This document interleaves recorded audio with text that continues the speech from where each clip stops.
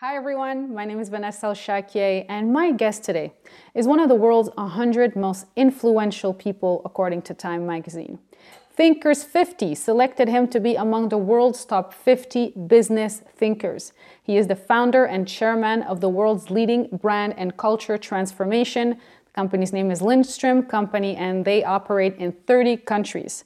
He is a speaker who is highly in demand, and in addition to this, the author of 7 New York Times best-selling books. My guest today, Martin Lindstrom. This interview goes from personal to professional and business. First part, I want to understand Martin. Why does he wear black all the time, and why is he not scared of death?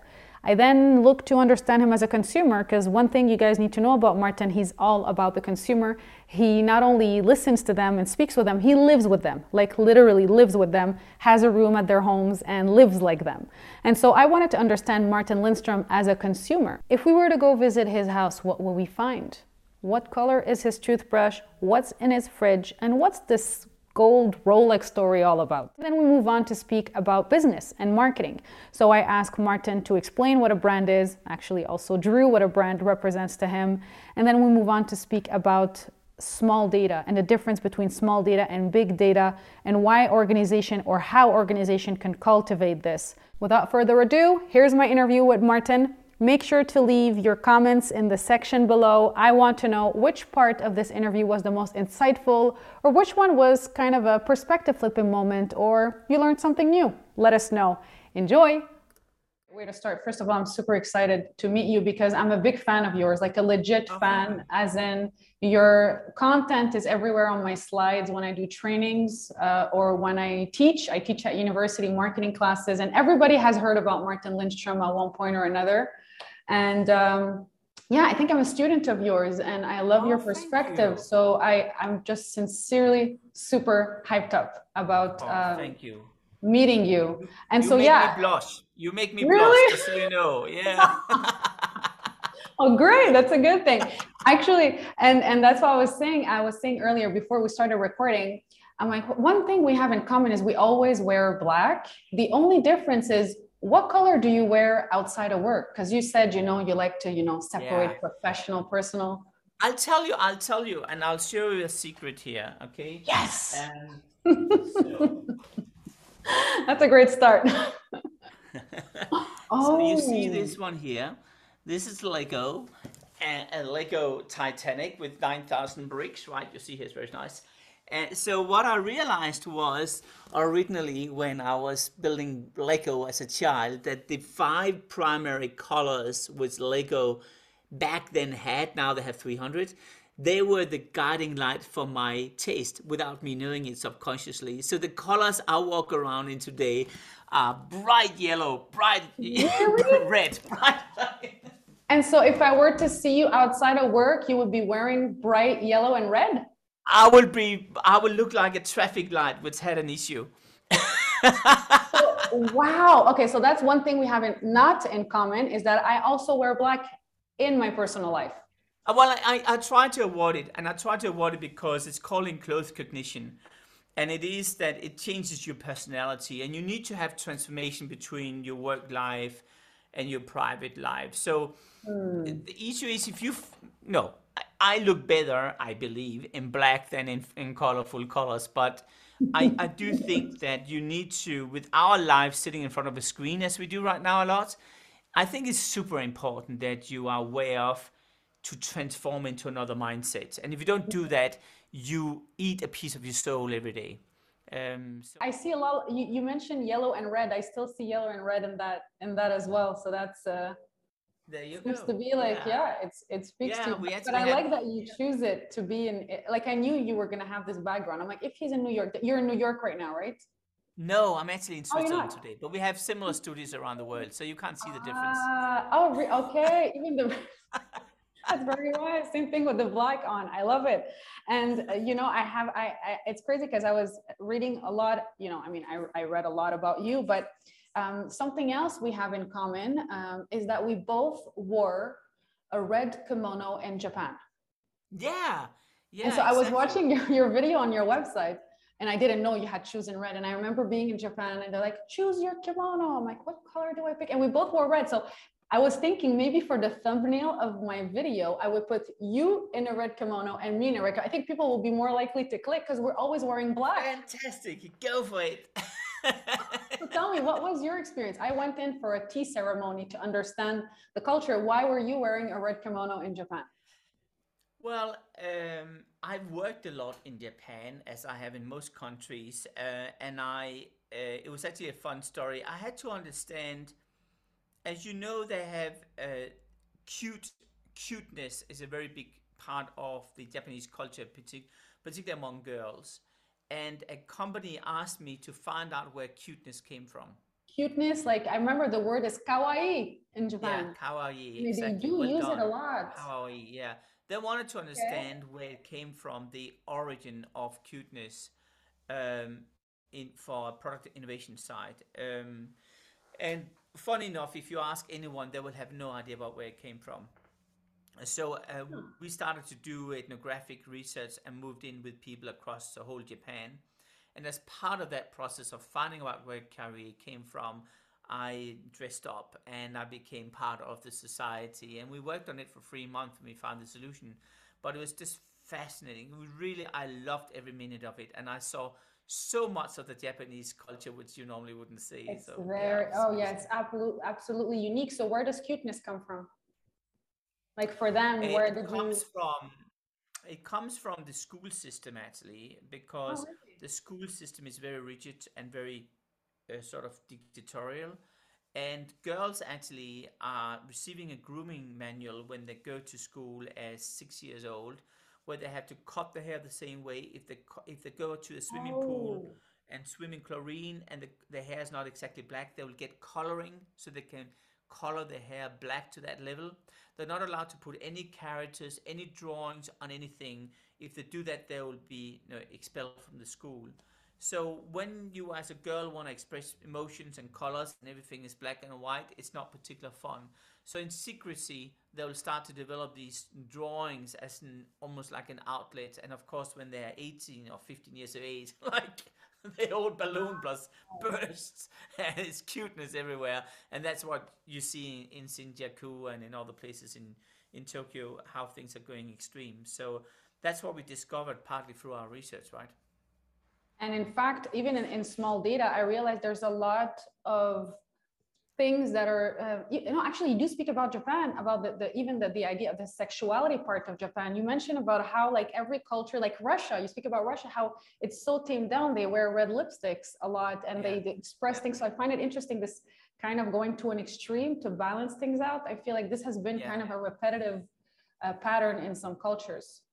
It is not in some cultures. I actually would claim it's in Oh most yeah. cultures. You see this. I mean, you see that in the US right now.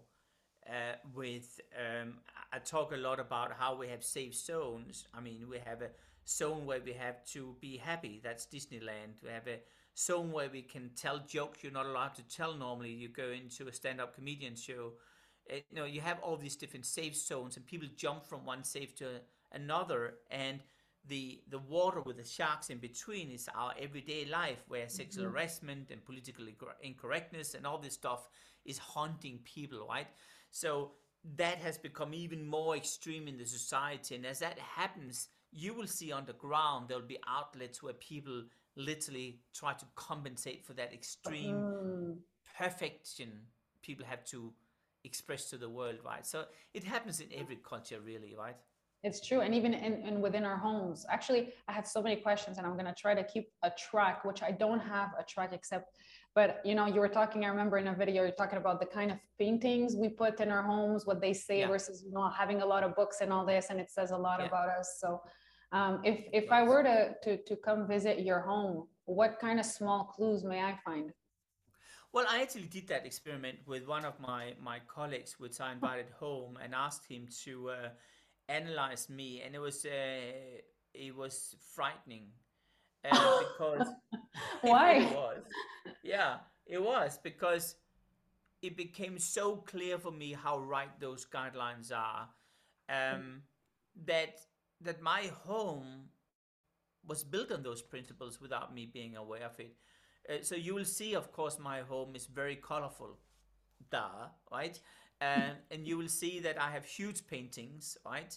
Which basically psychology wise is saying that you are very self confident and you have a big ego, which probably is true. And that you will see, you will see that there is small clues of the child within. I have the first piece of wooden Lego? duck. Yeah, Okay. no, wooden duck. Before Lego was invented, or Okay. when Lego was invented, the first piece of toy was actually a wooden quack quack quack duck. And so I have that very first piece, or other stuff. So you see the child within, all these different clues, which I'm talking about myself, is really scattered throughout the home. And it really frustrated me because I could see what a horrible person I am by looking at my own stuff. And I think, oh no, this is terrible, right? So But I love yeah, that that's you how did it the looks like. exercise. But I love that you did the exercise on yourself. Actually, one of the big questions I'm asking, I moved in recently to a new place and I don't know what to put on my walls. So now that's one of the question you're actually inspiring me. So I'm like, okay, maybe I need to put color. Do you think there's a quote that says that people who wear a lot of black have a very colorful mind? Well, I Yes, mean, I do think so. Because yeah. and I think I increasingly have come to realize that after I've interviewed a lot of people wearing black. I spoke to the inventor of Chuck E. Cheese, was also invented in Atari, Nolan, Mhm. and he said to me, and a lot of other people have said the same to me, was our inventors, that don't want to wear a lot of colorful clothes because then they had to think about what clothes to wear, and Oh, they'd yeah. rather use the energy on something else which adds meaning than to figure out what clothes you're wearing every day. So that's a consistent message I received from a lot of innovators and inventors around the world, and I think it's true. Of course, there's always an exception, but yeah. It's true. Okay, so I also agree with this quote, but I wanted to see what you think. And by the way, I found the photo just for fun purposes of me actually Oh, wearing that is, the yeah. red Ah, how kimono. amazing. So, and I took a, Yeah. if you have one of you, because I took a screenshot from the video on your website so that I could put this as our interview. But if you have one that's super clear of you in the red, because you even said it on an interview, you said it's very hard to find a photo of you wearing colors, and It almost is. probably even for me. So I was like, for sure, that's the thumbnail. So if you have a photo of you in the red kimono, please I'll send see if it I to can me. find a high res of it. I'll probably have to screen grab it, but we do have that as a high res video recording. So I'll talk to my Oh, production team and yes. see if they can get one Okay, for perfect. you. If not, I'll just take the screenshot. Something else we have in common aside from a red kimono and black, we're both chameleons, and we'll talk about this later. But I want to speak just a little bit because I want to get to know you a bit more. You mentioned on one interview that, like me, you're not scared of death. And I feel like we Yeah. don't talk a lot about death. It's like almost No. taboo. And I want to know how come, what brought you to, be fearless of it? So I think, to be frank, I think there's two sides to that story. I think the first side to that story is, if I should believe my astrologist, I have an astrologist lying my horoscope every year, and supposedly I'm drawn to danger in my star Oh, sign. So if that's true, then obviously I'm somewhat hardwired to be drawn to death as well. Not that I live my life that way, but I think my whole childhood was very much drawn to challenges and dangers. I'll give you one example. When I was younger, my mom and dad would borrow their boat to me. They had a sailing boat 30 feet long, and I would take my friends on board on the boat, and we would sail to another country in Europe. So basically, from over the big sea mhm. and whatever, and it would be super dangerous, I'm sure. And we would, I think I was 8 years of age, and Wow. my friends was 10. Okay, Wow. and That's so that's a good. So we came home after 2 weeks, and my parents said, "So how did it go?" Yeah, it went fine. wow. And Okay. no, kudos to my parents having the courage to do it, but also I think that taught me a lot of things. When I sailed around the world with my mom and dad, which I did for 2 years as a child as well, um, my dad gave me the challenge that I had to earn my own money and pay for the food on the table for 2 years. So I went through all sorts of exercises to earn money, selling Lego men at the local market in Paris and stuff like that. But what happened was that I felt the reality very quickly, and it helped to define who I am and what I'm not. And I think a lot of younger people today are suffering from the fact that they are born and raised in cotton and everything is so protective around them. Easier. So I think that's the issue, and I think so. I think my childhood for sure has helped me push myself to the boundaries. And you? Why am I not scared of death? I read a lot of books on Stoicism. I'm a big fan of Oh, the Stoic philosophy, Marcus Aurelius and Seneca. And I think, I'm just such a happy person on a daily basis, which I wasn't when I was back then, that I feel and I meditate a lot. And sometimes I get to a point of so much stillness that I feel like if this were to be my last day, I die with no regret. So because I live my life so much motivated by fear that should I do this or this? And then if life were to end tomorrow, I would have wanted to do this. And I just continuously do what I want. And so that me too, one day, if I, get hit and I fly in those 3 seconds, I will also say like, I'm just fulfilled. And people think it's very strange of me because I'm much younger. I'm in my 30s and people are like, wait, what are you talking about? I'm like, I don't know, like when you're just happy and you give so much love to people and I'm just peaceful that any day is an extra bonus day for me. So and it's well, sincere. that's exactly no, that's exactly the way I see life, and I do see every day as a bonus. I'll tell you a fun story. So I did an interview with Chris Hadfield the other day. He's the astronaut. He's the guy Yes. playing the David Bowie up in orbit, and I told him the story about me flying in the air, and I You basically said really to him, see so it like this, do you? You describe it very specifically, 3 to 5 seconds in the air, and you're always going in one direction when you say it. yeah, yeah, exactly, exactly. And so I told that story to Chris, and I said to him, "Listen, you've seen everything. He's been flying around the world 2,900 times. He run the biggest international space stations. You know, he has credentials which are to die for, so to speak." And I said to him, "So when you land, what would you like to think?" And he said, "Martin, I'm completely different than you are.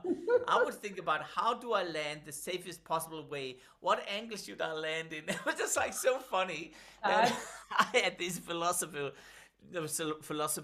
type of view of the world, and he was sort of talking about, okay, well, my bone will be breaking this way and not in that angle. That's something right. So yeah. as if he would have time in 3 seconds to actually move his body to land that way.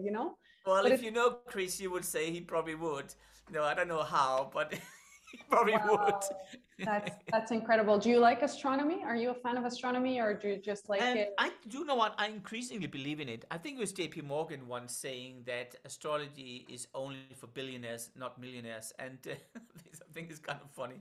Um, I think what's interesting about it is that it probably gives you a unspoken guideline or a guiding light in an everyday life, which can be at times pretty chaotic. Mm. And I would certainly say, from my point of view, with the predictions I've received, they've been pretty damn on all the time. Yeah. Very spot on. So, is it something which are dictating direct behavioral changes on a day to day basis? Probably not, but I'm certainly aware of it, I have to say. Okay. Okay. Very interesting. And I know you said something about not liking the word interesting Yeah, or not. exactly. Tell us, can you give us other, Interesting. can you give me other adjectives? Because I do say it often, but it is very sincere. Like I am legitimately interested when I say the word. Like I wouldn't be like, interesting. Like if I say it's like interesting. What other Yeah. adjectives do you have to propose? Ah, customer focused is probably a good one. Customer focus. Right? Oh, we're gonna talk about that. Transformation strategy, right? That type of thing. We Oh, want this to is be very more customer agile. focused. Yeah, a CX strategy, right? Big data, that type of thing. I think what's happening in our corporate world today is that increasingly people are haunted by cliches, and Yeah. it's almost like people don't talk anymore. They talk in sound bites, which are embedded with safe sentences, which sounds good in the moment, but which, frankly speaking, doesn't make sense when you listen to the bigger context. Yeah, that would be it. And I hear it a lot in our day-to-day work with our Me clients too. around the world. It's just like, And I oh hear it with no. all kinds of emotions attached. Like some of them, you're like, is this a very true, interesting, a legitimate, interesting, or that's just Yeah. like trying to fill in a gap of silence? You know, there's also that Yeah, kind of. well, and that's where I'm horrible because I really listen to what people are saying.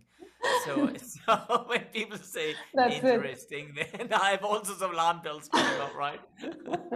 Yeah, no, I have to be more careful as well with my personal usage of it. Okay, Martin, what color is your toothbrush? You didn't expect that one? I It's a very good question. It's white, Very red, good. and blue. Oh, so okay, because you know, by the way, in class or in my trainings, you would actually see me going like, okay, guys, according to you, we're going to talk about what is the most frequently bought color. No, what is the color that is most frequently bought for toothbrush? I'll give you the answer after this.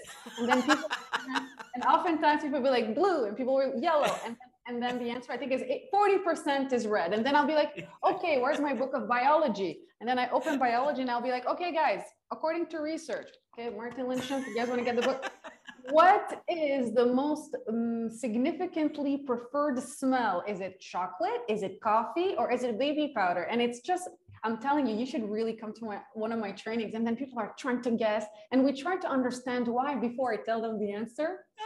That's So I fantastic. was like, because I do this in my trainings, even when I do with small, medium companies, I told myself I can now finally have the man I use his book actually tell us the color of his toothbrush. So you have all three colors, white, red, and blue.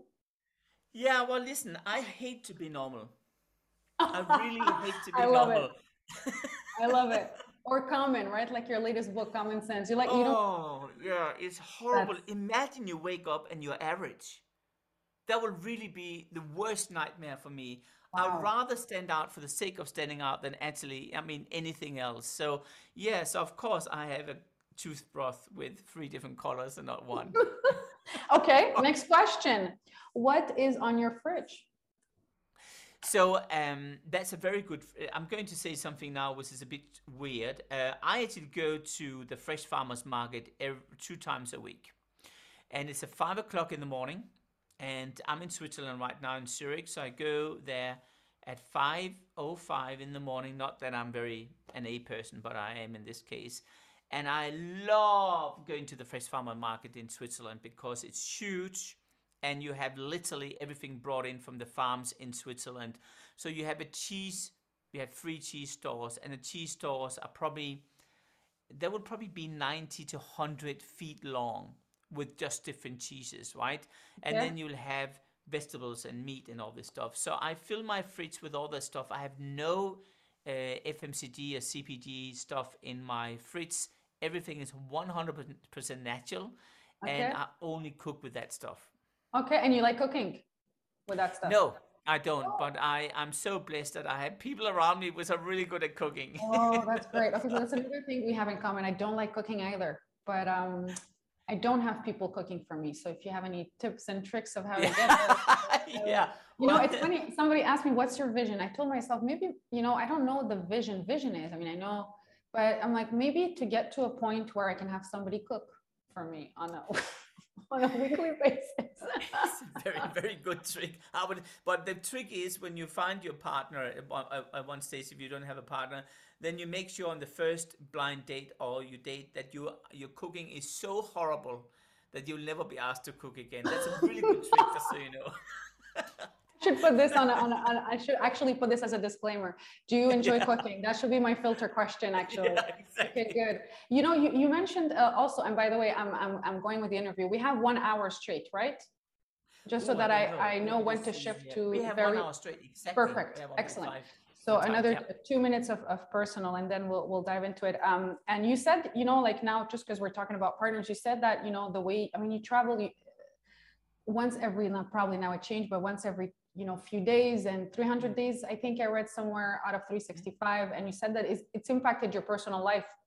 Yeah. So how has it impacted your personal life, and in what areas, and how, you know, do you, if you were to have a relationship, do you bring the person along? How has it impacted you in that level, like the work personal balance? It I mean, what happens is that I'll tell you a theory which may be interesting for you. Um, I have something called the transformation theory. Okay. So if you go from destination A to B, like you're visiting your parents, what you will notice is that when you travel from A to B, it feels longer than when you go from B to A, i.e. back again. Yes. So why is that? Well, the reason why is because when you go from A to B, you sort of record the whole journey. When you go back again, you have rendered it and you're playing it back. So you don't feel it's lasting that long because actually you're not seeing it anymore. It's just a movie you're running in your head. Now, what I noticed is that we as human beings have a tendency to go into a routine track. It basically means that we are establishing routines everywhere around us because it makes us relax more because we then can play back the movies. A routine is basically a way to give yourself permission to play back a movie which already have been done. So when we started to work for Swiss International Airlines, an airline company in Europe, when I started to interview the cabin crew in the air, I asked them, how often do you hear back from ground handling? They said, never. I said, you never hear back from them? Yeah, they send a newsletter every half a year, something like that. What? So I spoke to people on ground and I said, how often do you communicate with people in the cloud? They said, every week. Every week? I said, no, you must be. It's not true. Let's show me. See, here's the email. That's true. It was every week. And I realized that when you are in the cloud, what happens is you go through a lot of transformations. You go to Paris, you go back again. You go to Zurich, you go back again. You go to LA, you go back again. And through that, you're actually changing your perception of time. And what we learned, and this is important, we learned that the more transformations you go through, the slower time goes. The more transformations you go through, the slower time goes. And let me just prove that for you. You probably tried it. You go on a weekend trip, just away for 2 days, okay? Okay. And you come back home and it feels, my gosh, I feel like I've been away for a week, right? My gosh, it's just crazy, right? Have you tried it? Yeah, it's happened. Time went slower because you had more transformation. You're dragged out of your routine.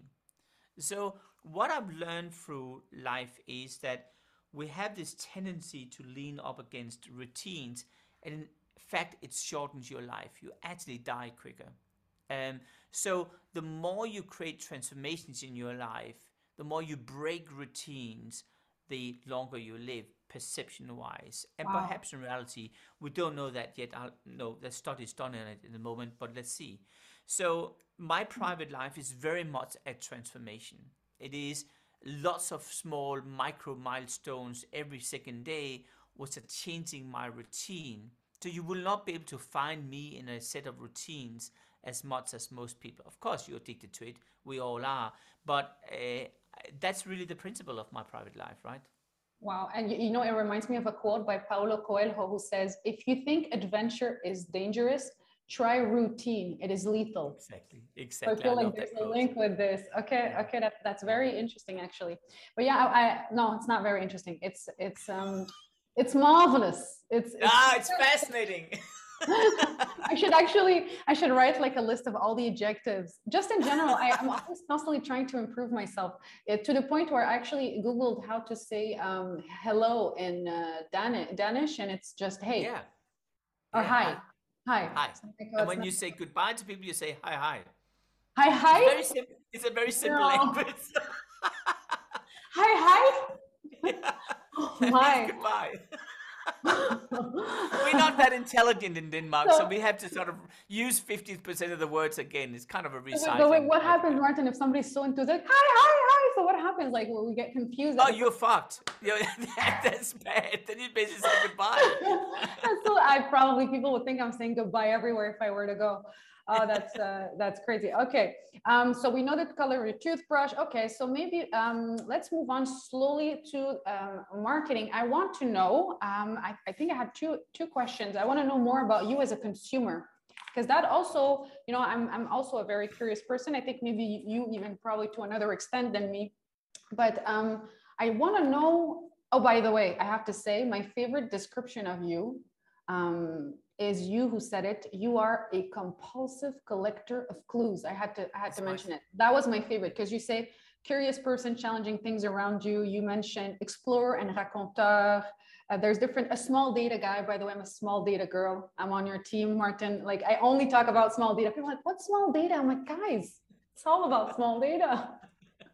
Exactly. And I send them articles to my clients. You know, they're leaders of small to medium organizations that are very successful, looking to rebrand. So, but I want to know just more about you in the terms that with everything you're discovering around you, how has the nature of your work influenced your own consumption? So if we look at, you know, Martin before, well, I mean, you've always kind of been a curious person, but can you identify, well, maybe the question is, how would you describe yourself as a consumer, and what's been the impact of your work on your own consumption behavior?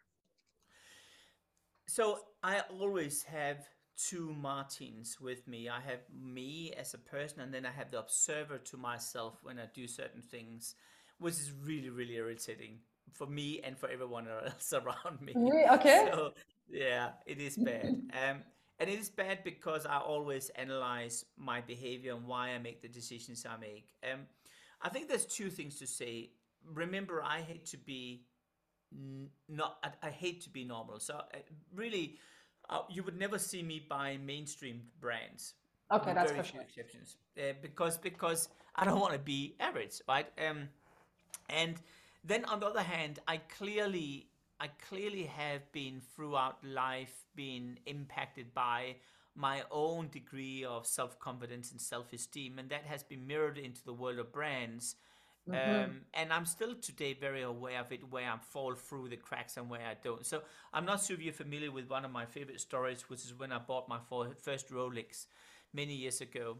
And I was very proud of the Rolex. And not only that, it was a gold Rolex, which made it even better. Gold. Gold Rolex, can you imagine? So That's here I was with my amazing watch, which I, by the way, bought officially because it was so waterproof that it could withstand the pressure 6,000 feet under the sea. And I swim 6,000 feet under the sea every day with my suitcase in black. It's standard, right? So, of course, that's the reason why I bought this Rolex, right? So, I went to a meeting in Switzerland at Nestle, and one executive comes up to me, and he says, "Listen, what is that?" I said, "That's a gold Rolex." And he says to me, "I would never have expected that about you." And I didn't know what that meant, but I had a feeling. So I immediately went down to Bahnhofstrasse in Zurich. It's a very well known, very fashionable street. I went into a second-hand dealer, tried to sell my watch, and he looked me in the eyes. He said, "It's a gold Rolex. You know that?" I said, "Yeah, I know it's a gold Rolex." He said, "And that's a woman's watch, the one you have there." Like, so he didn't want to buy it, by the way. So that was sort of my eureka moment of realizing how stupid I am myself. Because why did I buy the watch? I bought it because what we know today, as you know, is that everyone is out of balance, and it's a gap between being in balance and out of balance which define the opportunity for a new brand or a new need. And I obviously bought it because I had no self-esteem, and I wanted to say to the world, yes, I made it when I bought the watch. It was a way of bragging, really. So I think what I've come to realize over the years with myself, that I constantly fight between this lack of self-esteem and the bragging versus too much self-esteem and no need to oh, brag. that's And it's really okay. is those two balances, and you'll see that in how I buy stuff and what I buy, that I almost never buy things with a logo on. I think I have a promotion sheet on here, but the logo and all this, I have no idea what it is, but the clothes I wear have no logos on it. It's totally anonymous. I hate logos on it, all that stuff, because I don't want to pay stuff to be able to promote it on behalf of the brand. I Oh, mean, then seriously. that's what I do for a living. Why should I buy it? It doesn't make sense to me, right? So yeah, I'm very weird in that regards, I have to tell you. Oh, I love the weirdness. Honestly, I love it. Actually, I had once somebody asked me, I was giving a training to, again, small, medium, no, it was entrepreneurs of small, medium companies in Montreal. And somebody said, Madame, why do you wear like a very regular $3 mask? You're in marketing. And I said, why do you think I actually got it? I'm going to ask you back the question. Why do you think I got a $3 I'm like, and I said, and I don't know if you can relate with this, but I said, the more you understand marketing and branding, and the more you understand yourself, the more immune you become to it. So to You me, do. when I see someone wearing $100 50 max, I Yeah. don't judge, but I know that it's a statement, it's a communication, it's a means of expression that I don't need to, I think I'm very enthusiastic enough as a person. If I were to wear colors and brands, and so for me, I don't need that means of expression. And when students No. heard this, they're like, I definitely agree with you, and I would say that what I'm saying right now to you is it sounds for some people watching or listening to this perhaps a bit strange, but as you may be aware of, if you look at my screen right now, there is a correlation between self-esteem and brand. So if I have, yes, let's you're say, drawing. Oh my God, yes. if you have self-esteem here and you have brand here, brand visibility, then you will see that the curve is like this. The more brand visibility you have, the less self-esteem you have. And so if you have big Oof. Gucci signs and Gucci logos, your Chanel logos with big logos like this, which a lot of people have, and in fact I met a good friend of mine the other day and she had only Chanel logos everywhere. And I said to her, you are aware of this correlation going on. And funny enough, the week after, all logos were gone. And she told me how horrible it was because 95% of all her clothes had Chanel logos everywhere. And she started to laugh because she looked around on the street and said, oh, this lady doesn't have a lot of self-esteem. This one. So basically, this is a very simple model. And of course, if this is true, which is my own little hypothesis, then basically I want to show the world I have a lot of self-esteem. So remove all these logos, right? Okay, that really makes sense. I think it's true. I think it's true because I used when I was younger, maybe you as well. You would wear big logos, big brands. I really, if I were to do this differently, I would draw. I'll now show you. Um, and I don't know if it's linked with self-esteem, but let's see, self. I'm doing my own drawing, brand visibility, and I'm writing super fast. But I think also another one would be like the less you know who you are as an identity, the more you need the brand's identity to define you. But I don't know how it would Yeah, go. Like, yeah, that probably is true. You have to remember that the less you know about yourself and the degree of self-esteem, those are two are factors really which are really difficult also to measure. How do you know if you don't know a lot about yourself? that's Most so people true. will claim they know a lot about themselves. If I said to you, how much do you know about yourself? But you probably will say a lot. But if I went to you 20 years ahead in time, you probably will tell me 20 years from now, I knew nothing about myself, right? 100. Yeah, 100%. So it's very contextual, and self-esteem is the same. How do I interview a person and say, what is your degree of self-esteem? But very few people, unless they have a lot of self-esteem, will say they have no That self-esteem. is true. Because to say it, you need to have a lot of self-esteem. You get what I mean? So it's two very, very difficult factors. But I agree with your model, definitely. Okay, so yeah, no, so we're on the same page. And since you brought up your pen earlier, I did have an exercise that I do with everyone that I interview. By the way, we have Dory Clark as a mutual connection. I was Yeah, I there for understand her that. LinkedIn Live. I want you to take out your pen and maybe not a paper, but you can use your own background like you did earlier. I think it was very creative. And we like to be different, so no white background for this.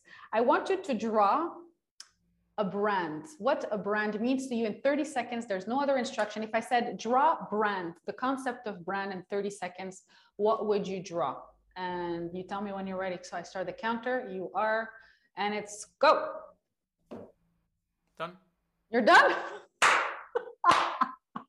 Martin, you're officially the fastest to have completed this exercise ever. Okay. And I like that you're actually part of the picture. Okay. Explain to us. I kind of know what you did here, but explain to us what you did. Well, I was just thinking about what is the easiest brand. I wanted to do a Lego logo, but I just know how difficult it is to draw that out, so I didn't want to do that. And then I could do a Nike, but that's so cliche.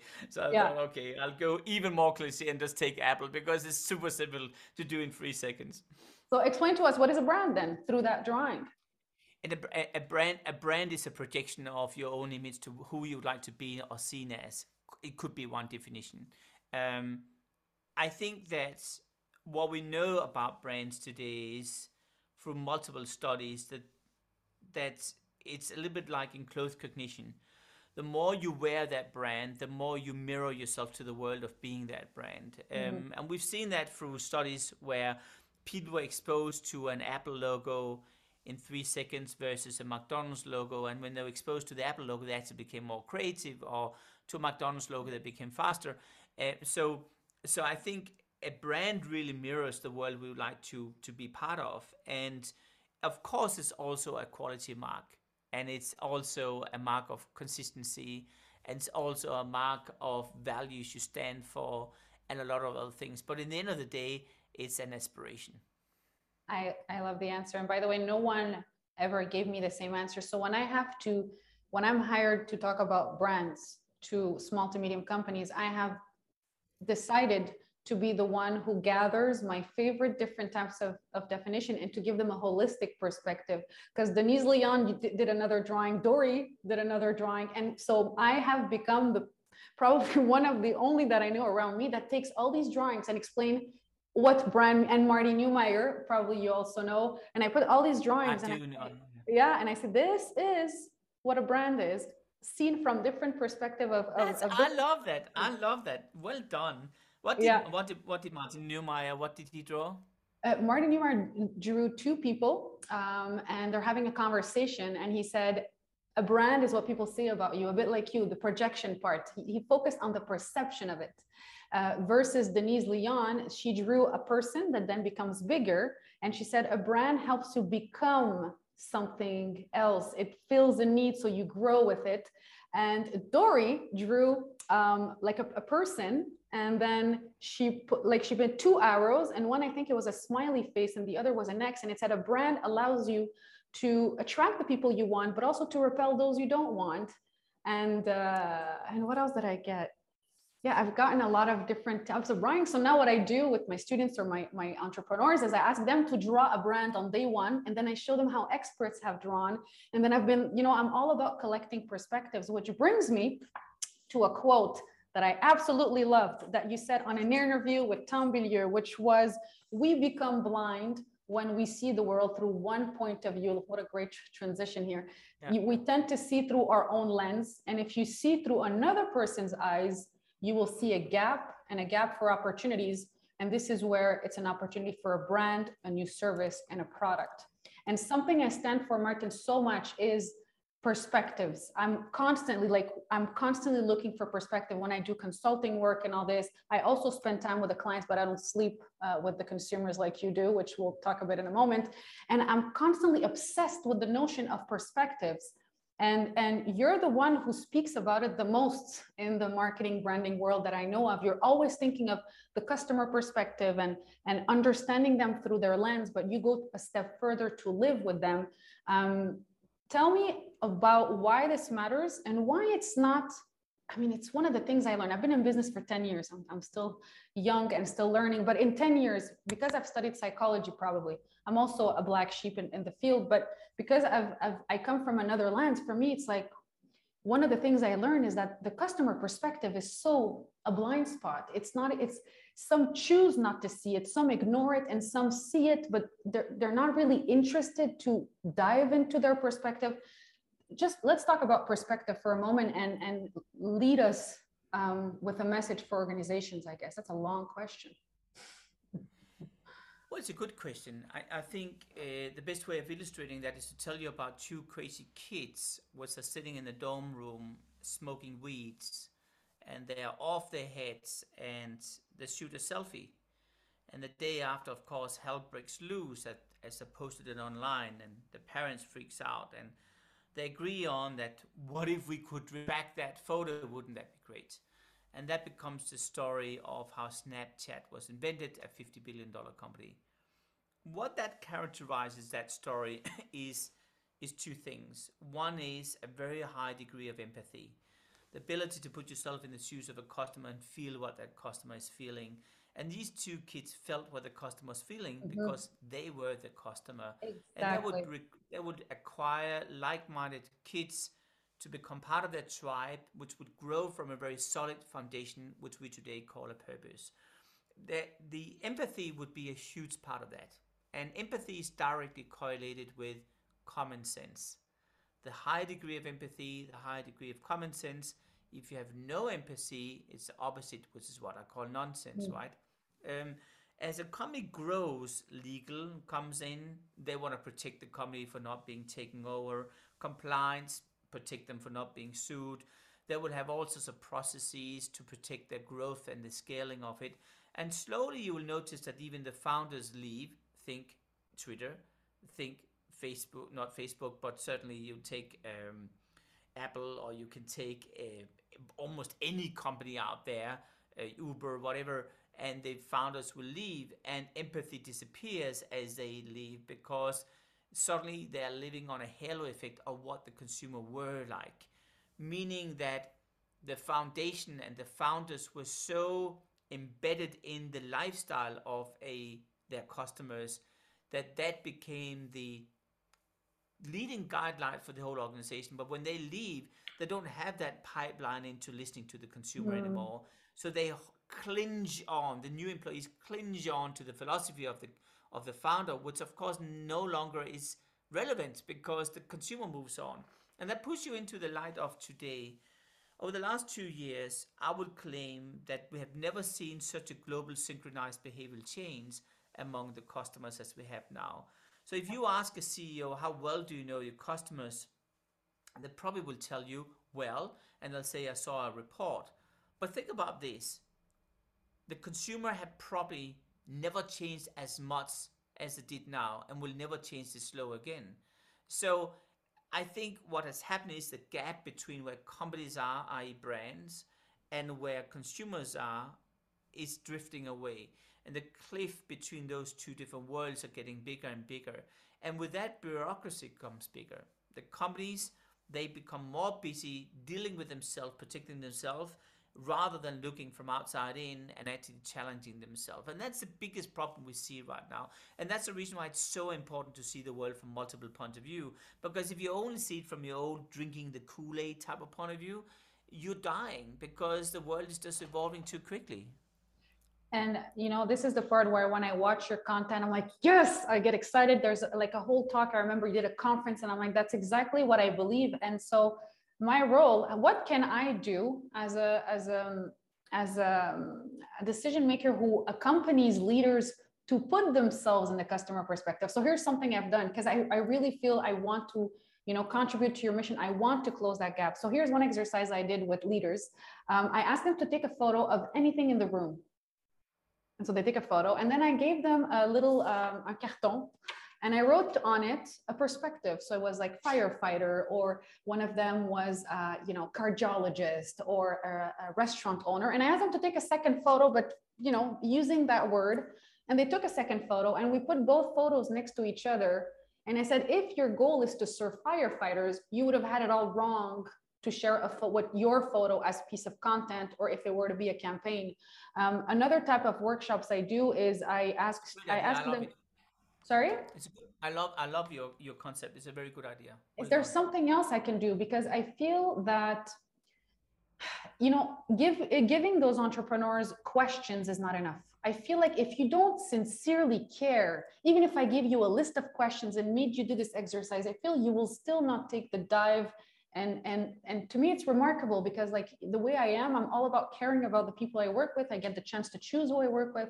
So what can I do more to help them not only understand the importance of the customer perspective, but really make them live it without having them to go, spend 24 to 72 hours at their customers' homes? What do you have any recommendations of what I can do to further promote that message? I think the most important thing to say is that you have the opportunity to make your delegates live a real life with a customer remotely. And I think it's worth trying it. I mean, the reality is that most people, when we do ethnographics virtually, are doing the interview through their smartphone and can move around in the home. And you can open the fridge with them. You can look at the bookshelf with them. You can look at your virtual photos, whatever it is. So I would most definitely, if I was you, create a virtual panel of 20 real consumers. Ah, yeah. And I would have people dialing into those virtual consumers for half an hour as a breakout, each of them, and then interview them and learn about their lives and ask them questions. And perhaps you give them a mission, Hmm. whatever that is, that mission back to your firefighter version or not. Um, I think that makes things more real. Here's the issue. I know that we want to talk in sound bites today Yeah. because we have no attention span.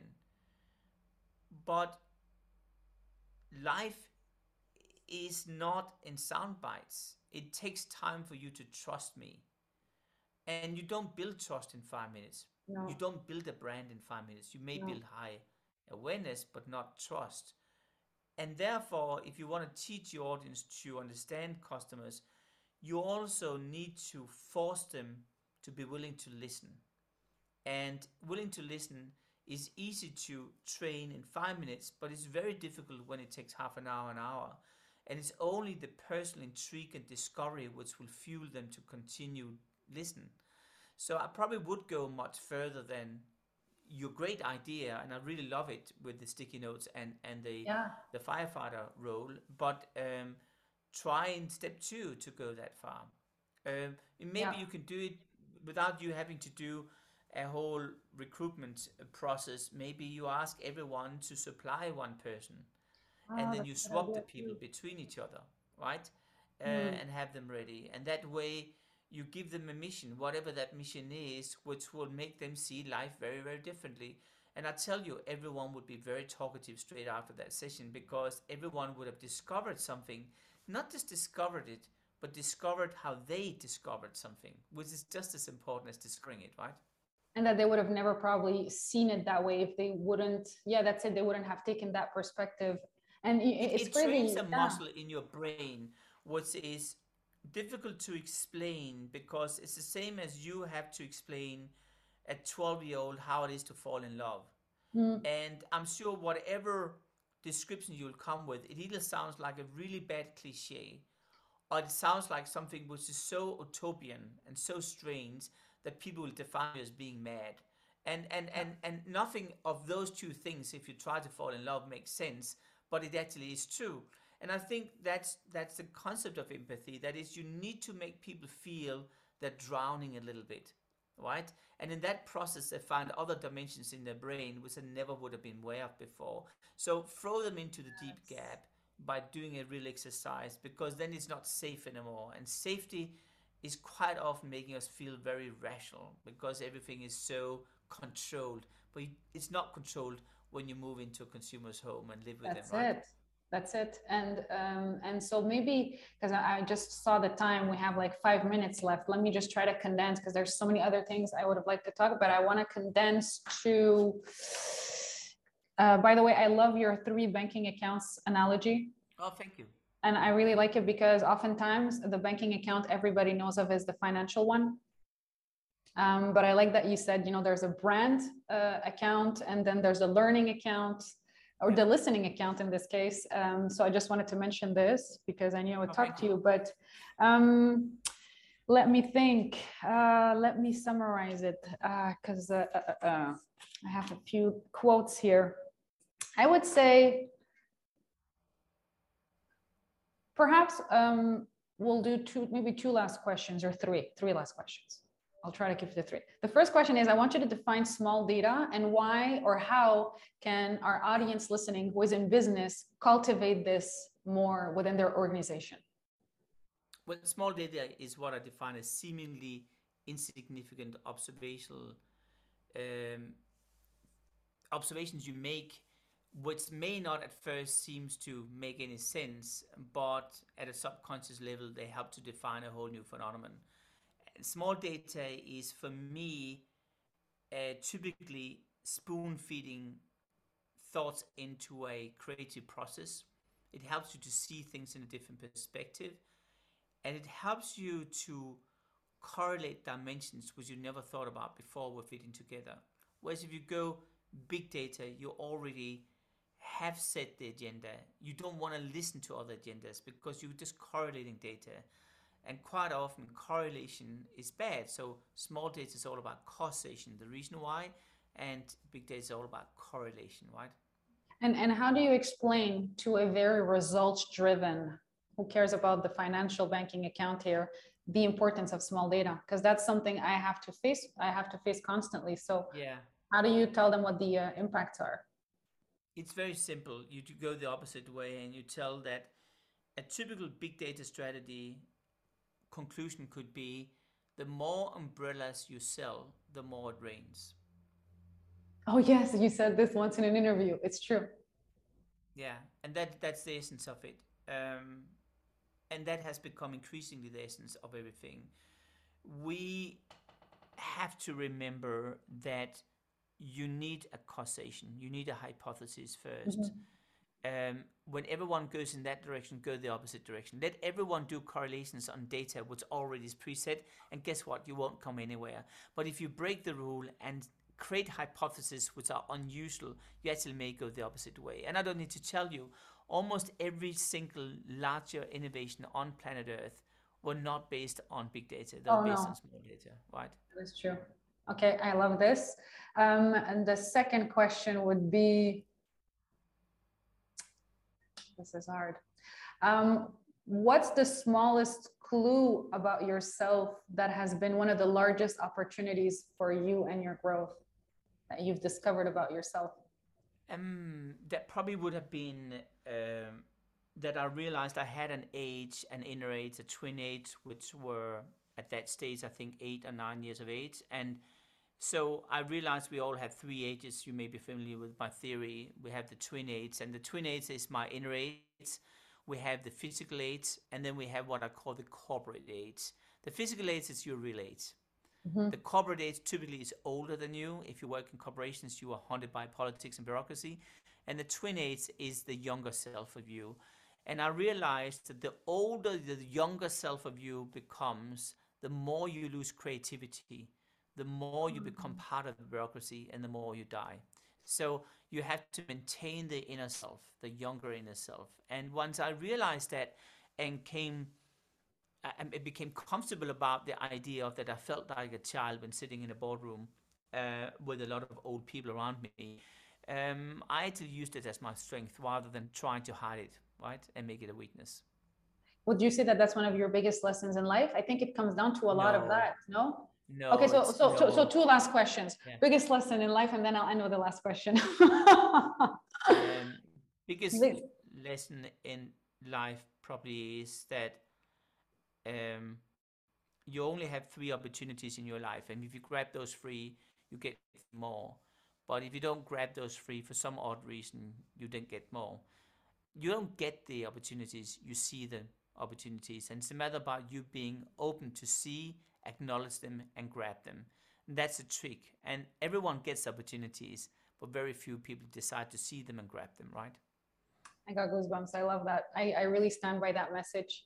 And my last question is there a question I haven't asked you that you would like to be asked from on my behalf or on the behalf of No, my audience? no. You actually ask really good questions, and thank you for doing your homework so well.